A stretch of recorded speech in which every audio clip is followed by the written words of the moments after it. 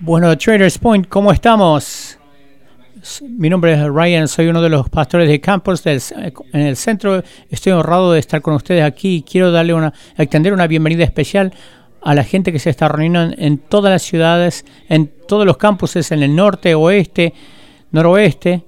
A los que nos están mirando en línea, bienvenidos por estar con nosotros. Hoy estamos dando inicio a una nueva serie de mensajes que se llama Buscando un Amigo. Y yo voy a poner una pregunta acá, como en el buscador. ¿Cuántas veces uno le hace repetir a alguien antes de sonreír o esperando que... ¿Cuántos de ustedes han estado ahí que les hacen una pregunta? En serio, no me estás bromeando, ¿no? ¿Perdón? ¿Estás buscando? Sí. Está bien. Aquí, por ejemplo, buscando un amigo, no para mí, pero para otra. Pero la segunda, esta regla de 5 segundos se aplica para todo el mundo. Es como chips. Uno suelta un chips, lo agarra y lo come, no hay problema. La regla de los 5 segundos, por ejemplo. Quizás estás agarrando una de estas preguntas y espero que la agarres un día, encuentres la respuesta, pero en esta serie nosotros vamos a tomar un diferente ángulo. Lo que hemos hecho en esta serie, hemos buscado todas las preguntas que ustedes hicieron en los últimos meses, estas preguntas, y luego lo miramos y vemos la pregunta que hacemos más frecuentemente como iglesia. Lo que hicimos es tratar de responder lo máximo que podamos en las próximas semanas. Pero antes de sumergirnos en esta serie de preguntas, vamos a hablar hoy de esto, y quiero decirles que este es un lugar seguro para hablar, para hacer preguntas, para dar una conversación. Hemos tenido estos ataques terribles, como un estigma en las iglesias. Cuando la iglesia dice, bueno, yo sé que se dice esto, pero nosotros creemos diferente, nosotros creemos así. Y en realidad esto... Quiero que ustedes entiendan que nosotros también vamos a tratar con muchas respuestas como se pueda. La respuesta es que muchas veces también no tenemos todas las respuestas y ahí entra la conversación y vamos a tratar de hablar de esto. Pero hoy vamos a entrar una serie de preguntas, todos bajo este paraguas de relaciones. Estas son las preguntas que tienen que ver con las relaciones y vamos a tratar de contestar las máximas que podamos mirando lo que dice la Biblia. Y vamos a ver las respuestas que nos proporciona. Y por suerte, Jesús habla mucho sobre las cuestiones de relaciones. No importa lo que piensas, si crees en Jesús o que todavía no estás ahí, aún no podemos evitar el hecho de que Jesús vino, Él cambió completamente todo lo que nosotros sabemos sobre relaciones. Él vino con estas enseñanzas tremendas de cómo tratarse los unos con los otros. Y Él cambió absolutamente todo. Y al final, la vida de Jesús, el ministerio de Jesús, al final del ministerio Él se va y dice, hey, antes de que yo me vaya, yo les voy a dar este nuevo mandamiento. Esta nueva manera de vivir va a ser una locura y les va a cambiar todo lo que tiene que ver con la relación. Y vamos a comenzar hoy con el libro de Juan, capítulo 13. Así que si tienen su Biblia, vamos a ir ahí. Y si no tienen una Biblia, pueden verlo en la pantalla. Estas son las palabras de Jesús que van a enmarcar nuestras conversaciones sobre las relaciones. Y así dice Jesús, 13:34. Un mandamiento nuevo os doy, que os améis unos a otros, como yo os he amado, que también os améis unos a otros. En esto conocerán todos que sois mis discípulos, si tuviereis amor los unos con los otros. Es una locura, la verdad. Jesús hace unas cuantas cosas acá en estas líneas. La manera más grande de definir cómo Él define el amor, Él dice, yo quiero que amen de una manera bien específica. No nos deja lugar para interpretarlo de otra manera. Simplemente nos dice, yo quiero que ustedes se amen así como yo les he amado. Eso es grande. Cuando hablamos de esa puerta, no se trata de nosotros, nuestros sentimientos, nuestras emociones. Yo quiero que ustedes se amen como yo les he amado. Esto es un gran amor. Este es el tipo de amor de Jesús. Es un amor con mucho sacrificio que sirve a las personas, que está dispuesto a morir por las personas alrededor nuestro. Este es un gran amor que nos pone enfrente. Y luego dice, ¿por qué es tan importante? No solamente termina ahí diciendo que yo quiero que amen a otros como yo les he amado a ustedes, sino que les dice, porque cuando ustedes lo hagan, ustedes van a comprobar, van a probar de que ustedes me pertenecen, aman al Padre. Estos son los lentes por las cuales la gente van a llegar a conocer a Jesús. Esto es una gran cosa. Tenemos que asegurarnos de hacer todo lo que podamos para vivir en una relación saludable. Por eso no nos queda lugar para el chisme, para las cuestiones no resueltas. Y vamos a hablar cómo evaluarlas, cómo poner límites saludables. Porque esto es importante, porque nos muestra quién es realmente Jesús. Esto nos muestra cómo mostrar el amor de Jesús, y esto nos guía a la primera pregunta que tenemos para esta serie.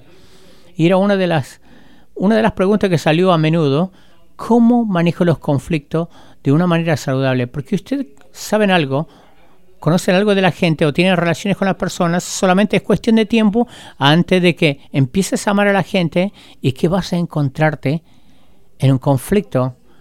Lo que yo quiero hacer para esto es mirar una historia que Jesús nos contó, una ilustración que Él utilizó cuando Él habla sobre conflictos, porque creo que señala una de las grandes cosas que nos ayuda en nuestra relación, una cosa que se pone entre medio de nosotros para que no tengamos una relación saludable, y esta es la cuestión.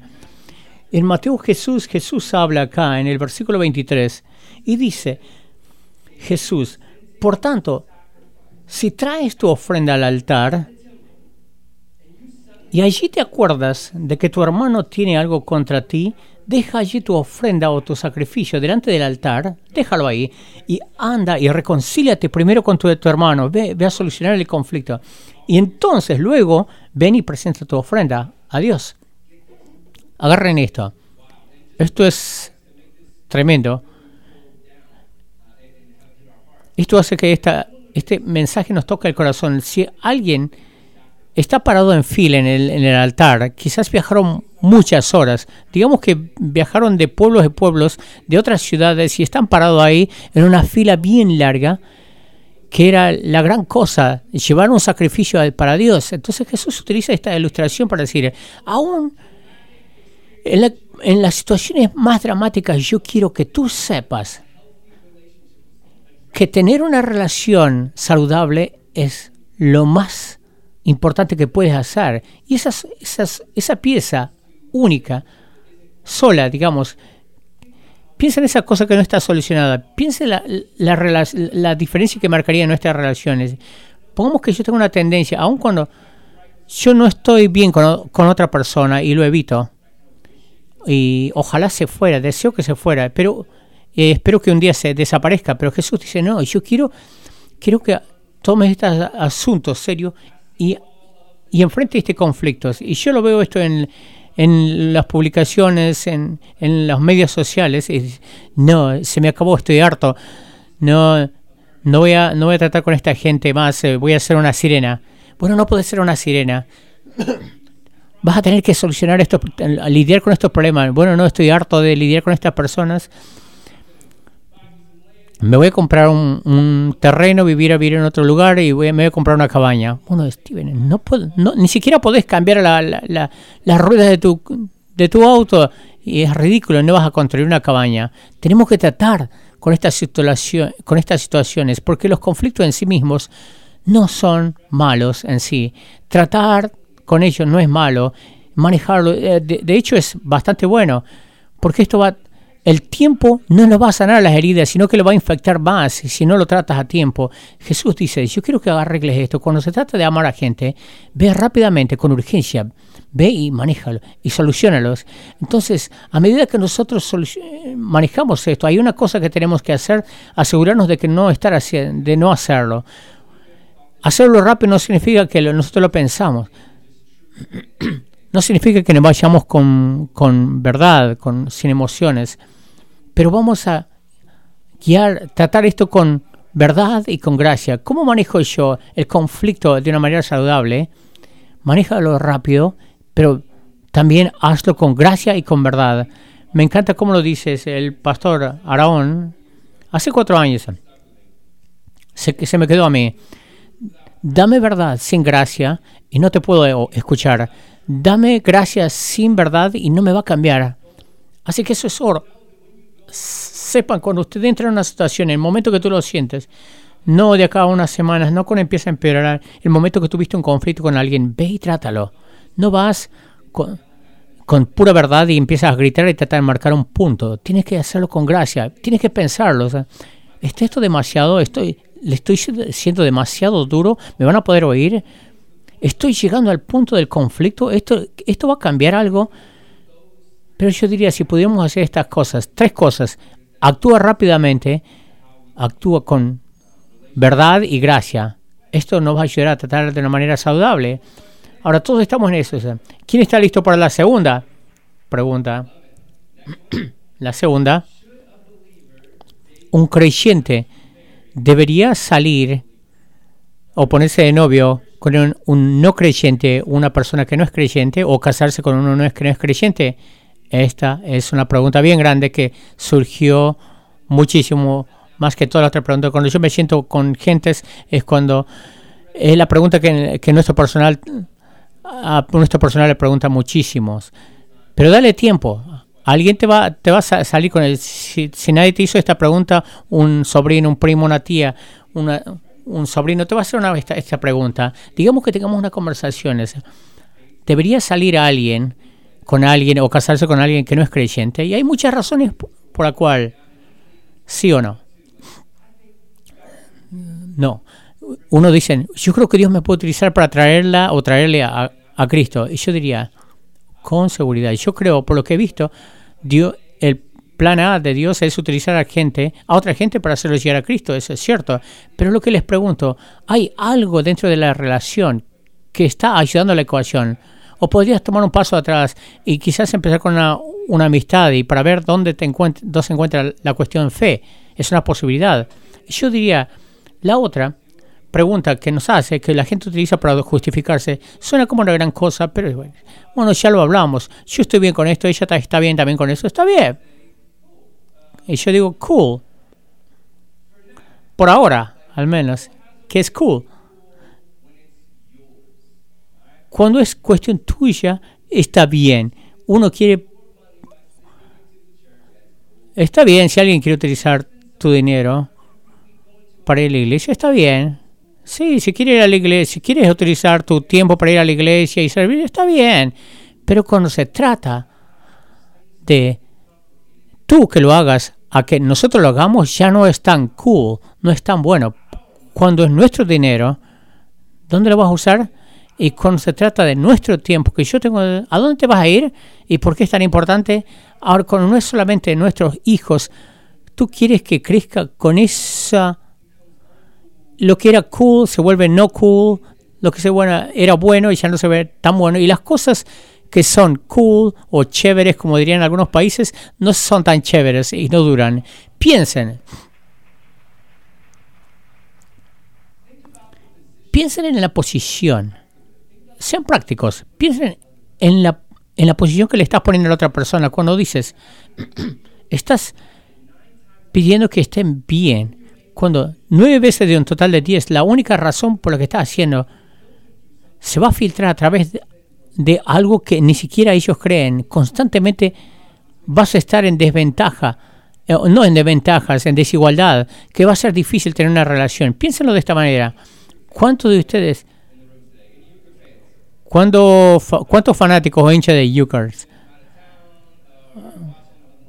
Para los que están mirando en línea, esto se ve en Indiana, en el medio oeste. Euchre. Euchre es un juego que se juega con un compañero. Y uno pone el que tiene el número más alto de las tarjetas y lo pone en la mesa, es el ganador. Pero lo que cambia, las cartas que tienen número más alto es difícil. En una de las cartas puedes tener corazones, espadas y otras cosas.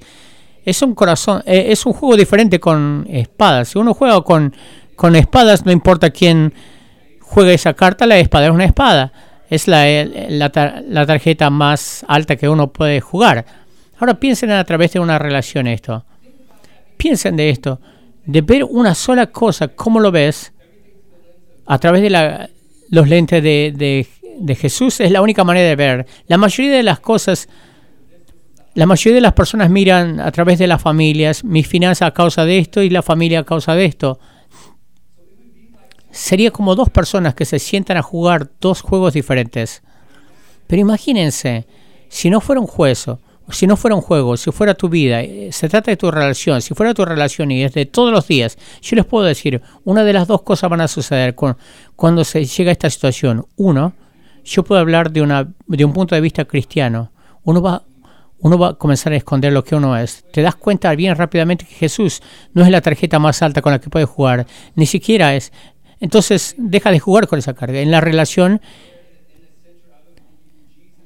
le mantienes a la persona con la que tienes relación en el centro y a Jesús le pones a un lado. O dos, tú dices, ¿sabes qué es?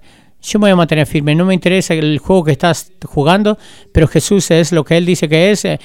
Jesús, Dios es mi autoridad máxima y voy a hacer todo lo que tengo que hacer para agradar a Dios, que es bueno para tu relación con Cristo. Pero lo que estás haciendo en ese escenario, estás moviendo a esta persona con la cual estás en relación a un lado del margen, ese matrimonio. A medida de ellos van a empezar a alejarse y construiste resentimiento y dolor y se hace difícil tener una conversación saludable. O sea, hay muchas cosas que ustedes conocen mi experiencia. Es como que yo no crecí en la iglesia. Yo comencé a venir a la iglesia porque alguien me invitó, con la cual yo estaba empezando a salir, con lo cual tenía una cita. Y la locura de esto es, aunque Jesús me presentó a Cristo desde el primer día, aún me agregó mucha atención. Yo me acuerdo de esta conversación que había tenido unos meses. Si yo no creciera en Cristo, ¿todavía saldrías conmigo? Le pregunté. Y yo creo que me dijo, no creo que yo saldría contigo. Con seguridad sería un amigo, pero no creo que saldría. Y yo me acuerdo que se iba las primeras veces, después de un par de meses, y yo iba a la iglesia por primera vez solo. Y me acuerdo, saliendo de ese lugar y me preguntaba, ¿esto es real? ¿Realmente creo eso? Sí. Y por suerte esto funcionó y ahora estoy aquí y yo creo en Cristo. Y yo sé, sí lo creo, pero de una perspectiva cristiana, yo sé que muchas personas conocen estas historias similares, vinieron porque alguien les invitó y llegaron a conocer a Cristo. Ahora yo diría, es fabuloso y muestra que Dios puede trabajar en cada y toda circunstancia. Dios puede trabajar en cualquier circunstancia, no importa la que sea. Pero no pongamos a prueba a Dios. No tratemos de ponerlo a Dios en la esquina y hacer un cuantos Ave María como algunos lo hacen. Es decir, me podés largar unas bendiciones. Así que si está hoy aquí y está pasando por esta progresión y estás pensando en esa tensión que estás enfrentando ahora, que esta persona no está saliendo con esta persona que no cree y creerías que deberías terminar, por favor no te vayas hoy. Y ni le golpeas a nadie con un texto frío. Ay, yo no puedo salir contigo más, tú no crees lo que yo creo. Así que bye, nos vemos. Eso es frío y eso no guía a nadie a Cristo. Hace lo opuesto. Lo que yo haría, si tú sientes de que es lo que Dios te está guiando, que eso es lo que Dios te está guiando, sé práctico, habla con estas cosas. Yo creo que 9 veces en total de 10 yo voy a utilizar a Cristo por cosas que tú no, y cosas que quizás tú no creas. Quizás esto nos puede llevar a un fracaso. Ten una conversación. También yo sé de que hay otro grupo de personas que ustedes dicen, ¿qué si yo ya estoy casado? ¿Qué si ya estoy casado con alguien que no cree en Cristo? ¿Qué hago? ¿Qué hago ahora? Y yo quiero decirte que estoy contento que estés aquí. La Biblia en realidad habla directamente en esta situación. Si estás en una relación ahora con alguien que no cree, Dios te habla directamente ahí. Y también quiero decir, si ese eres tú, yo quiero que agarres, que esperes en este versículo.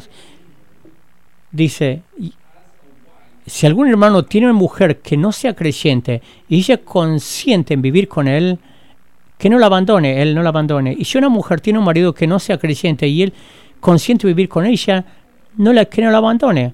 Porque el marido incrédulo es santificado en la mujer y la mujer incrédula en el marido. Pero si el incrédulo, pero ahora son santos, ¿no? Pero si el incrédulo se separa, sepárese, pues no está el hermano o la hermana sujeto a servidumbre o semejante caso, sino que la paz de Dios nos llamó, sino que a la paz Dios nos llamó.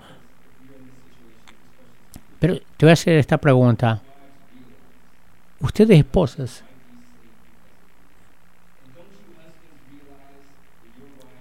porque ¿qué sabes tú, mujer, si quizás harás salvo a tu marido? ¿O qué sabes tú, oh marido, si quizás harás salvo a tu mujer? Quizás hay diferentes escenarios. Quizás los dos eran cristianos. Uno se alejó más adelante, uno encontró a Cristo más adelante en el camino y están viviendo en esa tensión. Traten de entender.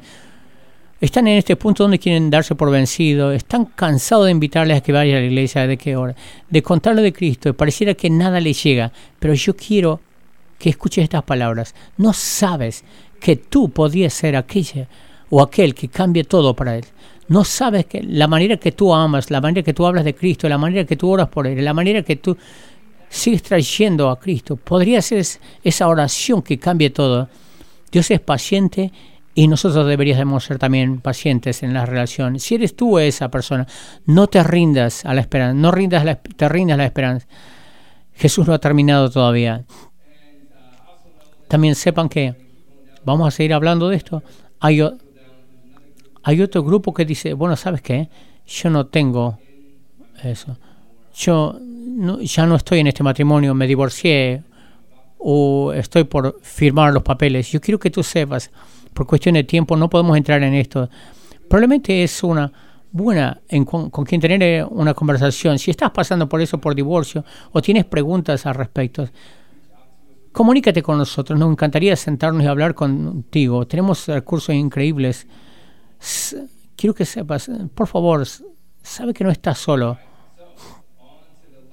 Y vamos a ir a la última pregunta que vamos a tratar hoy, que es en cuanto a la relación, y se va a tratar sobre los solteros. Y esta es una de las preguntas que surgió mucho. ¿Qué dice la Biblia sobre ser solteros? Y todos los solteros acá hagan ruido, aplaudan.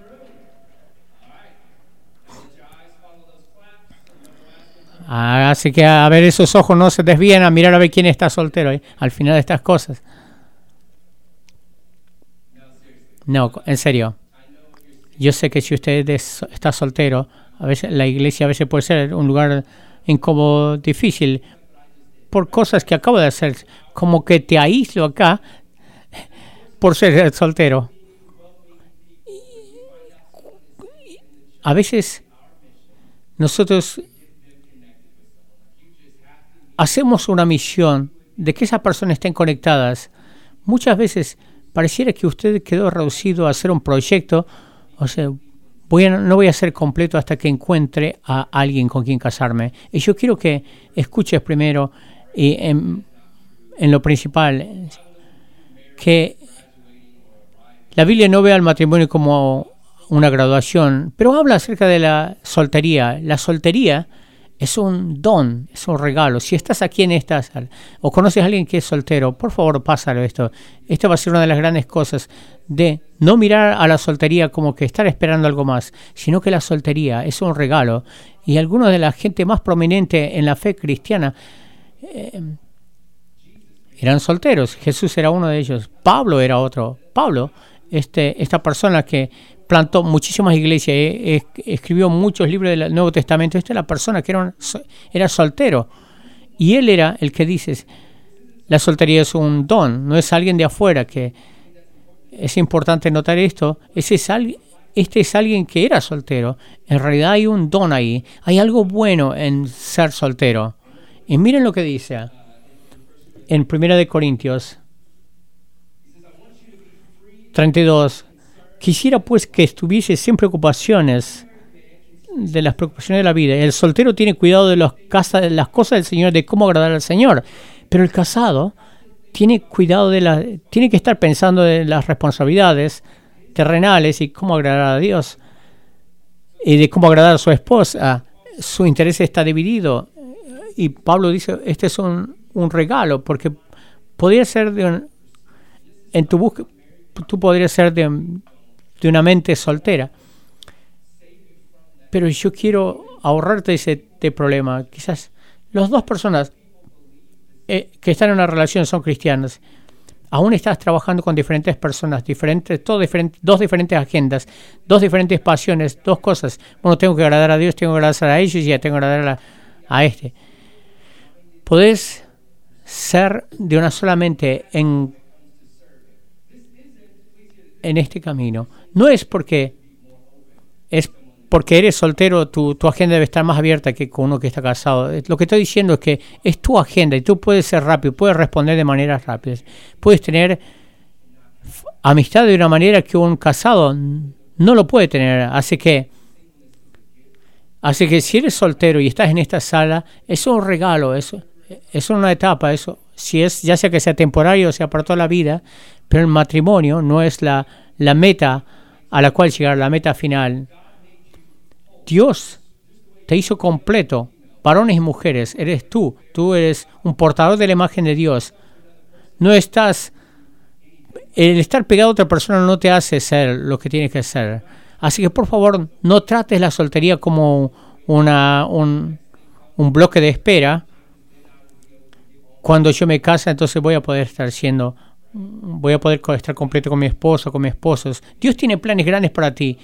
En esta etapa de soltería, haz muchas preguntas. Encuentra los regalos de lo que Pablo está hablando. Habla con la gente casada. Utiliza este tiempo para crecer muchos. Pero si un día piensas casarte, no es una cuestión para arreglar, no es un arreglo, sino que expone todo. Por eso es como que yo un poco me encojo los hombros un poco. No veo las horas de casarme porque realmente me siento solo. No sé si puedo estar casado. Me encantaría tener a alguien y eso me va a ayudar mucho con mi soledad. Lamento mucho que estés solo, pero quiero que sepas que el matrimonio no te va a arreglar esto. Si te sientes solo y sientes a alguien, el matrimonio va a ser la cosa que te vaya a arreglar el matrimonio. Soy egoísta, me interesa mucho de mí mismo, o sea, es que no veo las horas de casarme porque no quiero ser egoísta ya más. Ojalá fuera así de fácil. Si que te casas ahora, ya no pienso en mí solamente. ¿Qué es lo que quieres? ¿Qué puedo hacer por ti? Pero no es. No va a ser una cura para ti. De hecho, quizás más que nada, te va a exponer las cositas de las que tú sabes, y cositas que no sabemos de nosotros. Tim Keller habla acerca de el significado del matrimonio. Utiliza esta ilustración como un puente que te dice cómo es estar en una relación. Imagínense este puente grande sobre un arroyo de agua. Y al mirar este puente de la distancia se ve como que todo es fabuloso. Tú no dirías que no hay nada malo en esto. Se ve perfecto. Pero si realmente te acercas bien cerca y te pones bien al frente, quizás vas a ver que hay algunos defectos de estructura. Si te acercas bien y te pones bien personal, lo vas a ver. Pero a simple vista no tendrías ideas. Pero si tú agarras el mismo puente y luego un camión de 10 toneladas pasa por ahí, te va a exponer todas esas fracciones, estos defectos de estructura, y todo el mundo lo va a poder ver. Ahora, ¿el camión creó los defectos de estructuras? No. ¿O las grietas? No. Pero bajo el peso de esto los expuso. Y es la misma cosa con la cual nos topamos en el matrimonio. La misma lucha, es más que nada, pero es las mismas luchas con las cuales nos enfrentamos cuando nosotros recibimos el peso, o sea, del matrimonio o lo que sea que haya en nosotros. Te vas a enfrentar con el peso del mundo, de las relaciones, cuando empiezan a aplastarnos y nosotros vemos que tenemos defectos de estructuras, vemos que tenemos agujeros y grietas que necesitamos que se llenen, y muchas veces empezamos a mirar a la gente que está alrededor nuestro para que los arregles y ponemos una expectativa injusta. Yo no creo que mucha gente se desenamoró tanto como que fue aplastado por el peso de esto. Cuando uno empieza a sentir esto y va a otra gente y y busca a otras personas para sentirlo y para llenar estos huecos una y otra vez, te cansas de intentarlo. Ese eres tú y yo. Y el único lugar donde podemos ir, no importa si estás casado o eres soltero, todos tenemos que luchar con esta pregunta, esta idea de que estamos quebrados, que somos un lío, que hay una grieta y que nadie puede llenar esto, solamente Cristo. Entonces la pregunta que todos tenemos que hacernos, todos en esta sala, ¿Jesús es suficiente? ¿Es Jesús suficiente? ¿Lo creo yo? Creo que Él es suficiente en cada una de las maneras, formas, porque hasta que respondamos esta pregunta nunca vamos a tener una relación saludable. Constantemente vamos a mirar desde afuera por lo que Él solamente puede traer. Realmente creo que Él es suficiente, que Él es todo. Creo en sus promesas, que Él me va a proveer, que me va a guiar todo el camino. Creo que Él es suficiente. Aún mi matrimonio que está quebrado y está hecho todo un desorden, creo que Él está conmigo. Al final de mi divorcio, cuando terminó que Él tan terriblemente, tan horriblemente, yo creo que Él está conmigo. Sabemos sin duda que Él es. Que Jesús dice que yo voy a estar con ustedes en cada paso del camino. Pero mírame ahí. Deja todo al frente mío. Y eso es lo que Él hizo cuando fue a la cruz por ti y por mí. Él manejó esa relación entre tú y yo. Y ahora tenemos la chance de tener una relación con un Dios de este universo, con el Dios del universo. Y si estás aquí, quizás sea la primera vez que te estás haciendo esta pregunta. Jesús es suficiente. Yo quiero que sepas. Tú puedes tener una relación con Cristo que puede comenzar ahora mismo. Y para todos nosotros, si estamos en este salón, y si tú dices, yo creo en Cristo, yo oro que Dios te ayude a mostrar su amor, que hoy estés más enamorado de Él que el día anterior y que mostremos ese amor, porque esta es la verdad. Todas las relaciones pueden cambiar el mundo. La manera que nosotros amamos al mundo puede acercarlo a Cristo y podemos señalarlo a Él una y otra vez. Y este mundo puede cambiar a través de las relaciones. Lo que yo quiero hacer ahora es orar. Quiero orar por todas estas personas, por unas nuevas relaciones, por relaciones renovadas, que Dios se muestre en cada una de nuestras relaciones. Oren conmigo. Dios, muchas gracias. Dios, muchas gracias por hoy. Gracias por este amor al cual podemos mirar, este amor perfecto que echa fuera el temor, este temor que nos sale al encuentro donde estamos, este amor perfecto que nos llena cuando sabemos que hay algo que falta. Dios, ayúdenos a mover nuestros ojos hacia ti, a mostrarlo en nuestras relaciones, que nuestras relaciones sean los lentes por las cuales la gente venga a conocerte a ti, que ellos puedan manejar estos conflictos. Ayúdanos en nuestro matrimonio, en nuestra soltería, en los diferentes aspectos de nuestras vidas. Nos vamos a apoyar en ti y queremos estar en ti. En estos próximos minutos, salnos al encuentro. Oramos en el nombre de Jesús. Amén.